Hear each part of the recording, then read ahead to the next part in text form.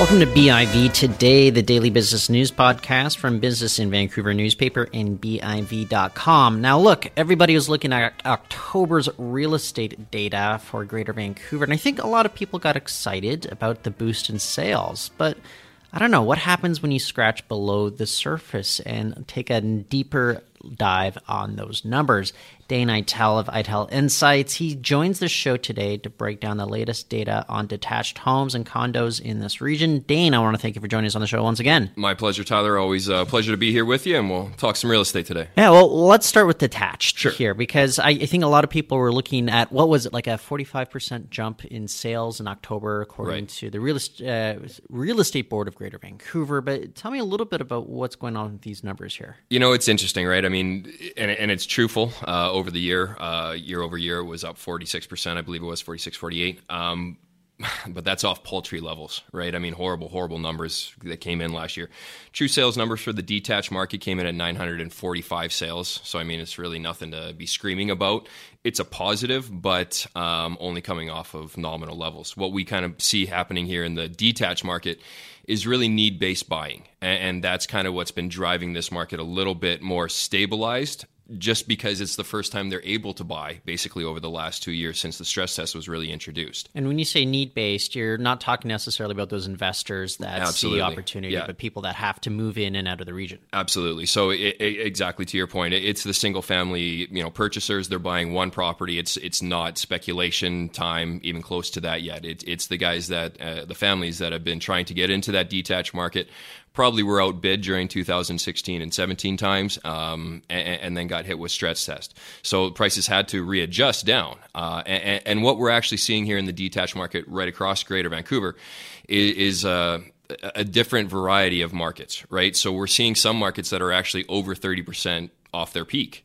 They're actually closer to their bottoms, technically speaking. What's going to happen over the next couple of years with those markets till 2021, and we see a bottom overall in Greater Vancouver, is really just a fine selling range. So it's kind of realized their losses, whereas we see other markets across Greater Vancouver that still have much further to go. So you have your leaders and your laggers, of course, in Greater Vancouver. What would be an example of a leader and what would be an example of a laggard? I'm putting you on the spot right here. You are. That's, of course, what we give to our clients. But just kind of overall, I mean, Vancouver West is one of your leading indicators. Yeah. Just so far, I mean, that market's down over 35%, I believe. And we're looking probably like a 42% total correction. So for 7%, I mean, yeah, you could go ahead and start looking at your personal property with the idea and the notion that you're not going to be losing too much more money. We have places such as Coquitlam, North Burnaby, some of these other areas that still have 15, 18% to go. So those still have quite a ways before we would say, and yes, through Eitel Insights, you got the green light to go ahead and start your purchasing ideas. And that's what we see with the detached. I mean, the detached market also, technically speaking, is really hanging on for dear life to that 10-year uptrend. We've seen barely any movement since we've kind of broken through that a few months ago.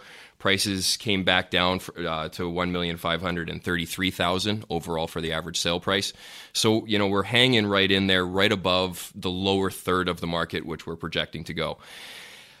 Our advice to sellers in this market, depending now, really, you really should be getting in touch with us, because there are some markets that, honestly, you've realized your losses and there's no real panic. You're almost in a holding pattern until we see the market start to rebound. Just for if it's an investment purposes, you've already realized your losses. And like I say, some other markets we still have further to go. What you're actually going to be seeing here in 2020 again is a need-based sell. And that's something brand new to this market that we haven't seen for a long, long time. And what we mean by that is in 2020, likely prices will come back down to that 1.4 mark, more than likely in that first quarter. That will be an equal to the 2015 prices. So when you go for your mortgage renewal, first of all, when you purchased it, prices went up over $400,000. The odds of somebody not taking out an equity line and having some fun with that money is rare. But now you've lost all that equity, and we're back down to absolutely flat. So it might be some tough negotiations with the bank, and maybe you just want to. You might be even forced to put the property on the market. So we're going to be seeing some need-based selling, which of course doesn't help the market in any prices going higher. We still believe the detached market is going to be going lower longer. On average, 2021 will be the absolute bottom when green light pretty much across the board you can be purchasing. Of course, some markets will be leading their way out as well. Well, one of the interesting things, though, is I think you had some critiques about the outlook that the industry is giving for this right now. How does your outlook differ from what the industry is saying? The industry's been saying, first of all, there was never a top, according to the real estate board, right? Like nobody ever said this market's peaking. They realized after the fact that it had peaked, and then they said, okay, 2018 is going to be a recovery year. 2019 is going to be a recovery year. 2020 is going to be a recovery year. So eventually they will be right. It's just that we're not there yet. And again, I don't mean to lambaste the board. They have a job. Their job is to give an outlook for the realtors to the overall market, right? The realtors pay the board salary. It's not really a public entity, even though the public wishes that it was. So they do have some bias into saying that the market is always okay. Even when we were saying the market was overheated, they were still touting it as a good investment opportunity. And they've never really varied from that line. Other analysts will give you a 20-year outlook, which is fine and fair. However, the 20-year outlook from the last 2 years has lost you roughly $360,000 so far. We say with that same outlook, if you had an 18-year outlook, you would do that much better by buying in closer to the market bottoms. So that's how we really analyze numbers. And even the board, to their credit, again, they've kind of backed away from saying using GDP numbers have any relevance in a real estate market. First of all, they're a year late by the time they get out, and so there is no real equation there. So they've, on their own accord, tried to make a monthly GDP. I don't know how sound or how significant that will be. Again, we use technical features, we use real live data, and use analytical interpretation to offer actionable intelligence for our clients. Okay, well, maybe why don't we shift over to condos, because it's a bit of a different story there. Tell me a little bit what's going on, sales versus, say, prices. It is a bit different, and so, with the detached market, we're very closer to that entering into that lower third. The condo market, we're almost smack dab in the middle, and that makes sense. Just rule of thumb, condos lag detached markets roughly about a year, right? So what we're seeing there is basically an attempt on the condo market, psychologically speaking, to not break down past this threshold, which we're qualifying as the middle threshold. And those that follow us or visit the ITEL Insights charts, our website, you can see the charts that we produce publicly. And it's trying to stay in that middle range. It doesn't want to go below, let's say, 650,000, right? Right now it's at 661,204. It had reached last month 675, which was the first 20,000 spike increase in prices in over a year. So that was, touted as a good sign. What, again, that truly meant was the market was already down 15%. That's your stress test mitigation in some ways, right? I mean, that's an overall. So some markets are off lower and so to speak. So you have that need-based buying going on. And people want to get into that market for not investment purposes, but for personal sake. And this is where, the old rule of thumb, it's great to pay off your own mortgage rather than paying somebody else's, basically by renting. And we concur with that theory. However, so far over the last year, the market actually peaked in January of 2018 for the condo market at roughly 750. Now we're down to 661. So that's 90,000 gone in roughly 2 years. We're anticipating to see another $130,000 erode from this market. Okay. And the market will actually bottom out at 525. So your rent has to be fairly high to mitigate that price loss, right? So usually, yes, you want to buy, but in this instance, it's a nice feature that we can actually say, hey, if you wait and pick your timing, there's going to be a ton more inventory and there's going to be lower prices. And when you actually purchase, you can start off your purchase on the right foot by seeing some increase in your value rather than riding this wave down. Any thoughts on how people pick that right timing, though? Because it is a bit of a guessing game to a certain degree. Of course, we've got analysts like you out there. Absolutely. And that's kind of the novel fact about ITEL Insights. The analysts, you can check our track record versus the others. It's really impeccable. We use different analytics, different indicators, and true numbers. Like it's not the economic growth of BC. It's just real estate numbers, and real estate, of course, has an economic effect on BC. But we see being real estate the first priority, not the economics going the other way around. And so again, the track record is outstanding. We did pick the peak, and month after month, quarter after quarter, we continue to kind of prove ourselves out. Not only do we do this, in Greater Vancouver, of course, this is our flagship market, but we do this right across Canada. And as we've been on your show in the past, Halifax, technically broke its feature. It's continually to be increasing in a growth phase.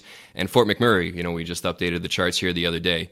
It's a beautiful looking chart, right? It's actually breaking out of its downtrend. The bloodletting has stopped, and we'll actually see some accruement back up in value in Fort McMurray, right? So it's not a one-trick pony. It goes right across the broad spectrum of real estate right across Canada and proves itself time and time again. If we take a step back and have a broader look about what you think people should be investing in, detached homes versus condos, I mean, I think there's a rule of thumb that a lot of people look at, but what is your state right now in terms of the industry? Yeah, so I see Greater Vancouver really changing in a lot of ways as we go forward. We've talked about it, I believe, in the past, kind of moving more to a New York model where we have a lot of high rises and the few own the majority property and the majority just kind of rent because prices eventually will increase, as we know, over the next few years.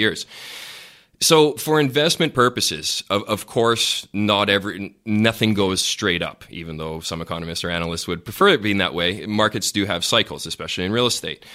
So that being said, there is an affliction that you're market-based. If the market's rising, every asset class does rise. When the market peaks out and falls off, of course, the detached falls off. However, the condo market, what this market will be experiencing here in the next couple of years, is an additional inventory that the market isn't really anticipating or ready for in some aspects. The detached market is an ever-shrinking asset class, if you think about it. Nobody's knocking down a condo building to build 5 houses. They will knock down 5 houses to build a condo building. So, I mean, it's becoming a rarer commodity. As commodities do get rarer, they increase in value. The condo market, if you invest in it, I mean, of course, markets go up and down, but then you're also afflicted by if there's a brand new building coming in a couple of blocks away, your resale value will be hurt until that building has sold out. Then you have, strata. If there's a roof that needs to be replaced, but some of the owners don't want to do it, you got to fight with that. If you own the property and you want to take care of it, it's completely your choice.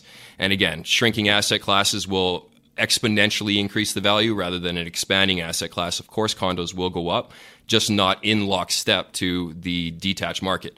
And even though percentages do stay the same, the percentages kind of tell a different story on a $180 or $1.8 million property versus a $750,000 property at their peaks. Down 10%, $175,000, one's $180. And then again, we go to the inverse. When the markets go back up, it'll be a very nice day for the detached investors, likely in 2021 going forward. Okay, well, Dane, we'll need to get you back in next month. We can break down those November numbers as well. Sounds great, Tyler. I can't wait. Thanks for joining us today. Thank you. That's Dane Eitel of Eitel Insights, and that's it for the show today. Thank you for listening, and in the meantime, you can get your friends to subscribe on Apple Podcasts and Stitcher. For now, I'm Tyler Orton, and we'll be back after the weekend on Monday.